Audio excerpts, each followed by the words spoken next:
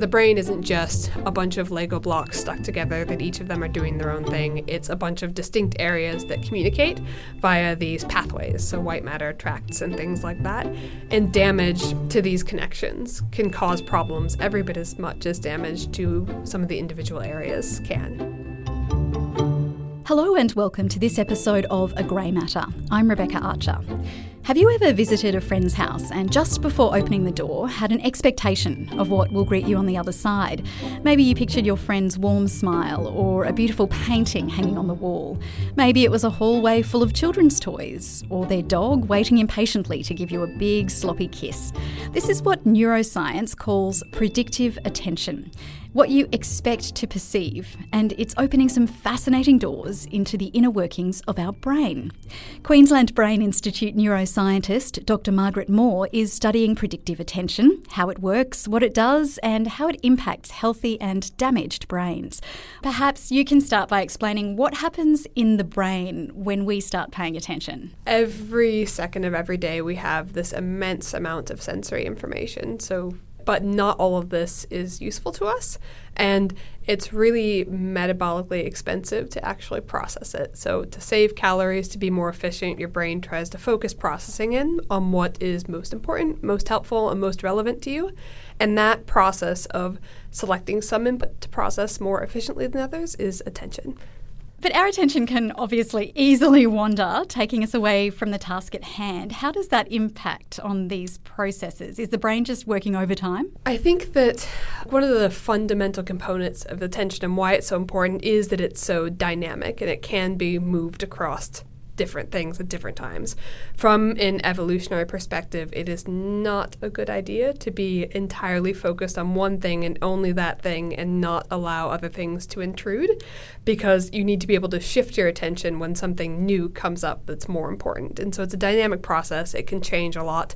That can lead to lots of distractions, but is ultimately one of the more important parts of this process. I suppose, as you're saying, it's probably not great to just focus solely on one thing. It's also not ideal to have your attention split between too many things. I mean, Yes. we always think in modern life about, it's great if you can multitask, but is that actually good for us? I'm not entirely convinced that people can multitask. I think it's just a matter of being able to switch back and forth very quickly. And I think one of the reasons we see lots of issues with this in modern day is that there are lots of things that are all trying to grab our attention. So every little ad you see, every little thing that pops up on your phone is designed to hijack your attentional system and say, pay attention to me, rather than anything else. So it's not like our system itself isn't working as well as it could be. It's just that people have designed things to try to hack that system. The study of this behaviour has got another name, of course, and that is neuropsychology. Does this go beyond how we think or what choices we make? Cognitive neuropsychology, which is what my background in, it's kind of a way of addressing these questions. So specifically, it's talking about how brain damage helps us understand how behavior is working in the first place. And the reason this is important is lots of people in cognitive neuroscience and more theoretical disciplines spend a lot of time coming up with these nice models of how they think processes work.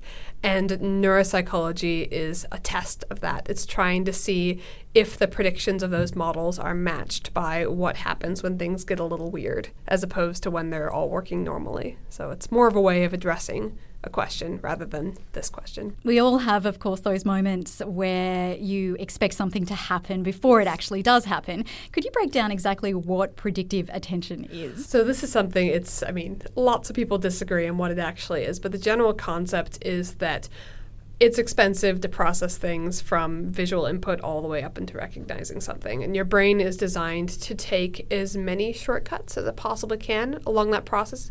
So if you have really strong beliefs, really specific evidence that you're going to see something will occur where you expect it to, attention is used to focus the processing in on that bit. And so this can both happen in terms of if you're expecting to see a cat, the bit of your brain that says cat might start preparing itself to be activated. So it needs less information to decide what you're seeing. And another context is a really good example of how expectations drive attention is when you're looking for certain things. And so if I was looking for my water bottle, the first place I would look would be on a table or on a surface, because I know that's where I normally put things. And so that's a really good example of how these expectations and predictions focus attention and just all work together to try to make things a bit cheaper for the brain to process. And I believe also, I can recall from a previous podcast, the idea that because your water bottle is actually blue, your brain will single out things that are actually blue in the room. Is that right? Yes. So there's been good evidence that if you are expecting a very specific low-level visual feature, which can be something like color, in experiments it's often things like the orientation of a line. If you are expecting that to happen, you can see brain activity that says that concept has been activated. So the cells that would be related to that, if it was actually shown, sometimes start working even if it's not shown yet, but you expect it to be shown. And this happens, so a lot of past research has done this on the level of low-level visual features, so color, shape, line orientation.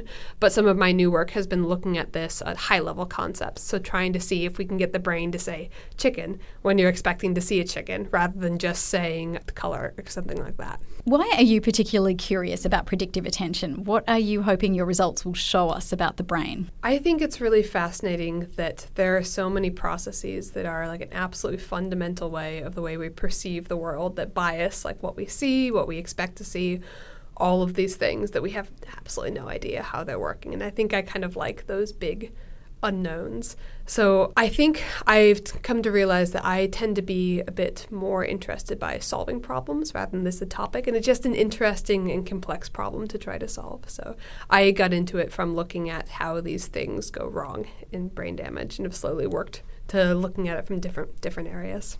So are you able to describe for me what happens in the brain if I go somewhere where I expect something to happen? For example, picking my children up from school, I expect them to walk out in a particular route that they would take, and it's a certain time each day.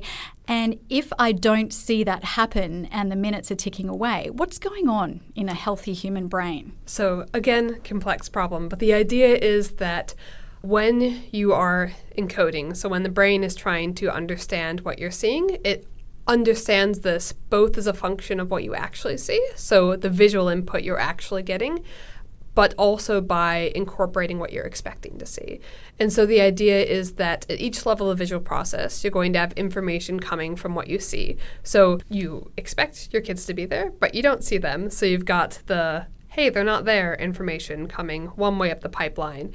And the other way down the pipeline, you have the, ooh, but they're usually there information. And at each level of the process, these things are kind of competing with each other. So the brain encodes that and says, ooh, there's a difference between what we see and what we expect to see, and encodes that as what's called a prediction error. And so you should have some kind of signal that says specifically, what I'm seeing does not align with my expectation. And that information is really important because that information is, again, fed forward and used to build a new model of what you expect the world around you to look like. And so it's a really efficient process because you only update these stored models when you have these prediction errors. So when they're not working well, you change them. But if they are working well, you don't need to do anything. And every step where what you expect to see agrees with what you do actually see, that makes it easier to process. So it sounds like it's a bit of a glitch when these things happen. Yes. You've got your routine, you've got your expectations. It could be as simple as going through the grocery store and they don't have a particular product that you like and having to realign, oh, okay, I can't actually get that today. I'll have to either go without or get something else. I think one of the really cool things about this as well is it's not something that just happens when we are aware of it. You have both these conscious, like personally driven expectations where you're expecting your kids to be there at some point in time, but that's not the only kind of regularities we pick up on. So our visual system is really good at picking out patterns in the world around us, and we might not be aware of those patterns, but our cells can be responding to them. And so it happens both based on what you expect to see and also what your sensory systems expect to see based on their past experience, regardless of what it means to you or whether or not you're aware of it. How do you do your research? Is it in animal modelling, or do you actually get to use human beings and sort of go through some different steps to measure what's going on for them? So I work with humans. Right now I'm doing a lot with EEG, which is electroencephalography, and that's a way of recording electrical activities from different areas of the brain and the approaches I use at least, are trying to understand what information is carried by those signals. And so it's a lot of machine learning type things. And so you train machine learning algorithms to try to pick up what different aspects of brain signal correlate to specific things about what you're seeing. And then you can try to fit those models to lots of different circumstances. So when you expected to see something but you didn't, and then you can quantify the difference between how well do your models you've built match the actual data in cases where things agreed with your expectations and when they didn't agree with your expectations. So it's a cool technique. It's pretty new to me, though. Have you worked with animal models in the past, and how does it compare with human? I have never done animal stuff. The other approach that I probably have more experience with is I've worked a lot with brain damage patients. And so I worked a lot with a condition called visuospatial neglect. And it's really common. It's in, like, if you've read like Oliver Sacks books and things like that, it's all over the place. But it's a really common post-stroke cognitive impairment in which you become unable to pay attention to certain areas of space. And so what this will look like is if I would walk up to a patient and talk to them. If you're on one side of space, they won't acknowledge you at all. Like, they can hear you, but they're not paying attention. They can see you because their visual systems are working normally, but they're not paying attention to those signals. And so it's kind of a attentional blindness that happens because you're getting all the input you need, but you're not actually paying attention to it. And it's a really cool example of how attention actually mediates perception. So they're not two separate things. They really depend on one another.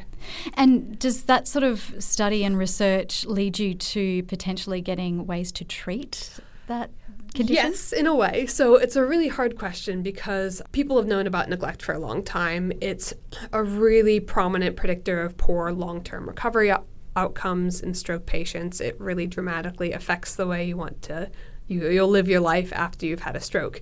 But there hasn't really been any good evidence of what works to help people with it. So part of that is because a lot of it spontaneously recovers. So 60% of it recovers within the first 10 days following stroke on its own. But what remains, people don't really know how to get rid of. And I think part of the problem with that is that we don't really have a good understanding of exactly what is going wrong in this condition. And at least in my mind, if you don't understand what is causing the problem, there's not really a good way to efficiently design a solution that targets the actual problem. And I think a lot of the existing rehabilitation techniques target symptoms rather than causes, and that's a problem. But one of the things I've been working on is trying to figure out whether or not these predictions are what's going wrong in this attentional condition. So maybe our idea is that maybe if you're not neurally encoding the idea that, hey, something can appear on this side of space, that you're not directing your attention that way, you're not processing any of that information because your predictions are misguiding your attention. And we think that could maybe provide a good explanation of what's going on there. So are you able to give us a bit of detail about the types of technology that you use in your research and how it works, and if there are any sort of exciting developments coming up in terms of breakthroughs in technology that would really help your research? So I work a lot with what would be considered more like simple technology. So I'm not doing a lot of fMRI and things like that. Part of the reason is because, that's expensive to do, and I think it's best to get a clear idea of, they answer different questions. So the kind of things I'm looking at now they're helpful for looking at what information is processed when in like the visual processing hierarchy. So by seeing at what point in time things like shape versus recognizing something as a cat are encoded in the brain, you can make some inferences about what stages in the process these things are actually being used. That is all done through EEG data, which I've talked about before, but fMRI data is the other one where that's more about where things are happening in the brain. And I think it's really important to first establish that some kind of information is used before you start building and saying where it's used neuroanatomically. But that's probably a bit of a tangent. But so I think the things I use that are quite new aren't necessarily how you collect the data, but it's how you look at the data. So in terms of this EEG stuff I've been talking about, we use what's called multivariate pattern analysis, which is machine learning, training these algorithms to pull out information in the brain that we wouldn't be able to see without a computer. And so that's quite cutting edge, but a lot of people do use it. In terms of my other older work, I do a lot with lesion mapping. So lesion mapping is a way of using which areas are damaged in the brain to try to figure out what those brain areas were doing in the first place. And so it's essentially you take a bunch of people who've had a stroke, you say this area was damaged in all of them, and then you do a bunch of statistics to see how damage to certain areas correlates with different behavioral scores. And you can do this based on just standard, this one brain area is related to damage, but you can also do a lot more complex analyses, which I've been involved with designing new analyses and things like that look at disconnection between different areas of the brain. Because the brain isn't just a bunch of Lego blocks stuck together that each of them are doing their own thing. It's a bunch of distinct areas that communicate via these pathways, so white matter tracts and things like that. And damage to these connections can cause problems every bit as much as damage to some of the individual areas can. And so a lot of the new research I've been working on treats the brain as a network, and which disconnection is a really important predictor of who's going to have certain deficits and who isn't, and things like that. Now, it seems that there's a lot of big data in your research. How do you sift through all of that information to find your eureka moments? Really good statistics. So a lot of these things aren't things that I've made up, but they exist in the literature in a way to deal with these kind of big data. So a lot of it is you need to be able to write and or use computer programs that can do the heavy lifting for you. So I, as a human being, could not identify disconnection patterns and things like that just by looking at a lesion. But lots of people in the past have done things like built functional atlases where you can compare your data to and draw inferences. So I'd say it's more about building on the tools that other people have. And in the context of eureka moments, I don't think I've ever had a eureka moment. I think the stuff that's been big has been more of a, ooh, that's weird. I wonder if I've messed something up. And then you dig for a while and you get slowly more confident that no, I haven't messed something up. It's just weird, and that weird can be really informative. So some of the more surprising results we've had recently have just been a result of playing around and finding something that looks really weird and then spending a long time trying to figure out if that is meaningful weird or you've messed up your math weird. And we found some cool things from that. You did mention that your early research was focused on the impacts of stroke. Yes. What persuaded you to change from that line of thinking to attention? Is there any link between the two? So I'd say I was studying attention before, but just in stroke patients. So I was focusing on what happens when things go wrong. And a lot of that research was very clinically focused. And so it was doing things like how can we use different attention problems that people have to predict who's going to recover well and who isn't going to recover well. And then also looking at ways to like how can doctors better diagnose these treatments and how can we avoid our biases about what we expect to happen and keep that from messing up how we diagnose people. So I did a lot of work on that. And I think that led to I spent a lot of time on visuospatial neglect, and I slowly began to realize that there might be thousands and thousands of papers about this, but I'm not really convinced by any of the explanations people have for what's actually going wrong. And I think that it's really important to build up an understanding of how these things work in the healthy brain and finding exactly what the difference is between healthy and damaged to then understand what is going wrong in people with brain damage.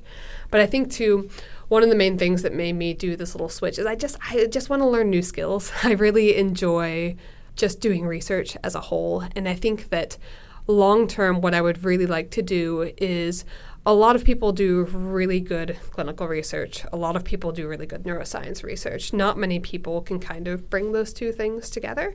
So I think at least there are all these amazing neuroscience techniques that really could be applied to help us understand what's going on in brain damage, but they haven't really, just because the people who tend to do clinical research don't tend to also know how to do functional imaging, and the people who do functional imaging don't necessarily know how to access patients. And so in the long term, I would like to combine the patient work plus the more healthy people work to look at these things together. So studying a damaged brain seems a fairly obvious place to explore diseases and disorders of the brain, but it is my understanding that you think the healthy brain can open new avenues of research. Why is that? I think we're just two different sides of the same question. So as I said before, A lot of people just look at healthy brains, and that kind of stuff is really good for helping us build up ideas of how things might be working. So you can try to figure out to what extent is attention biasing perception and things like that in healthy adults. You can figure out how people use expectations versus how they don't. And from that, often people build theories. And so you have little box and arrow diagrams saying this information is considered at this stage, which is then fed forward to this stage, which then splits into two different things and stuff like that. But a good way to test whether or not that's actually right is seeing if how things break down align with how they're expected to work. So a really good example of this is I've done a lot of work on neglect. And in this, healthy models have built these ideas that you can have attention, which is both centered relative to your own body. So this would be saying attending to my left versus my right. But you can also have object-centered attention. So focusing on my water bottle and looking at one side of that versus another side of that. And people have said that, oh, those are two separate processes. And some people have said, no, they're just the same thing, but applied in different places. And those kind of questions are where this brain damage work can come in. Because you can say, okay, we've looked at patients. In these patients, we see some people who have attentional problems relative to the body, but are fine within objects. And then you can have the other side of that. So you can have people who have object-centered problems, but not body-centered problems.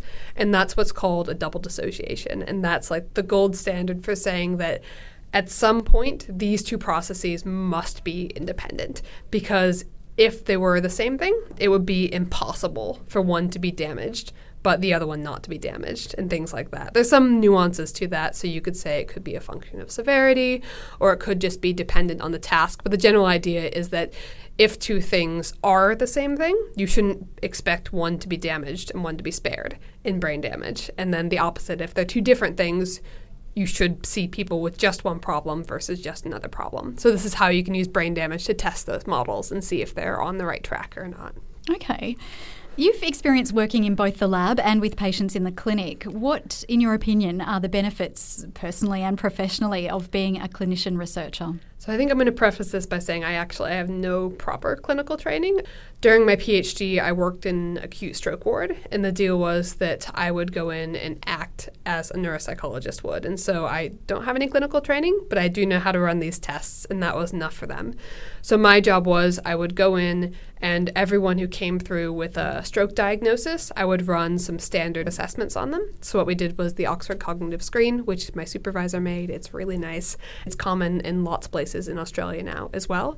But so my job was to administer that test and see who had which problems, and then report back to the doctors to say, this person's got an attention problem. Maybe pay attention to that and consider that in their outcome planning.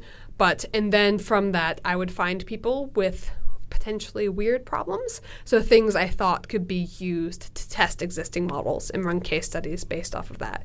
But I think one of the things that is most important about being aware of clinical environments is that you realize how much of a mess the real world is. So I think when you work with healthy people, you have this nice concept that everyone can sit in a chair and be fine and do your experiment and pay attention for an hour and it'll be okay. And we can generalize that to patients and run the same thing in patients. It is not like that. Patients are, trying to collect research data on a stroke ward, people perform very differently depending on how tired they are that day, or how loud their next door neighbor is, or how stressed they are about whether or not you get interrupted. And things that you might think to be one constant can be dramatically different depending on time of day and things like that. And it made me to realize how important it is to have good statistical power and being representative of the samples you're trying to draw conclusions about. So what that means is statistical power is just a way of saying how likely your study is to be able to find something if it actually is there. And so, it's very reasonable to do a study and not have an effect. But if there is an effect, it's a way of saying this is your probability of finding the effect. The comparison between the clinic and our kind of healthy research lab is just makes you be a bit more cautious with how you talk about your results helping everyone. So, Margaret, what brought you to the Queensland Brain Institute? How did you get here, and how long have you been here, and how long are you sort of envisaging that you'll stay? So I've been here for just under a year now, and I came right after my PhD to work with Professor Jason Mattingly. I came because I wanted to learn new things, and it seemed like a really good environment in which I could build new skill sets while also still using some of my old ones. So I still am doing a good amount of clinical work with Professor Gail Robinson, who runs the Neuropsychology Center. So I help her out with her lesion mapping and things like that, but then on the side get to learn all these new skills, EEG and things like that. So it seemed like a really good place for me to grow as a researcher, and also I was really drawn to Australia because it seems like a really nice place to be, and so far I have really enjoyed it. Well, Margaret, it's just been great having you on the podcast today, and so interesting to hear about the kind of research that you're working on. I am positive that you have many, many eureka moments in your future. If you'd like to learn more or support the work we do at the Queensland Brain Institute, head to qbi.uq.edu.au. I'm Rebecca Archer, and that's all for this episode. Thanks for listening.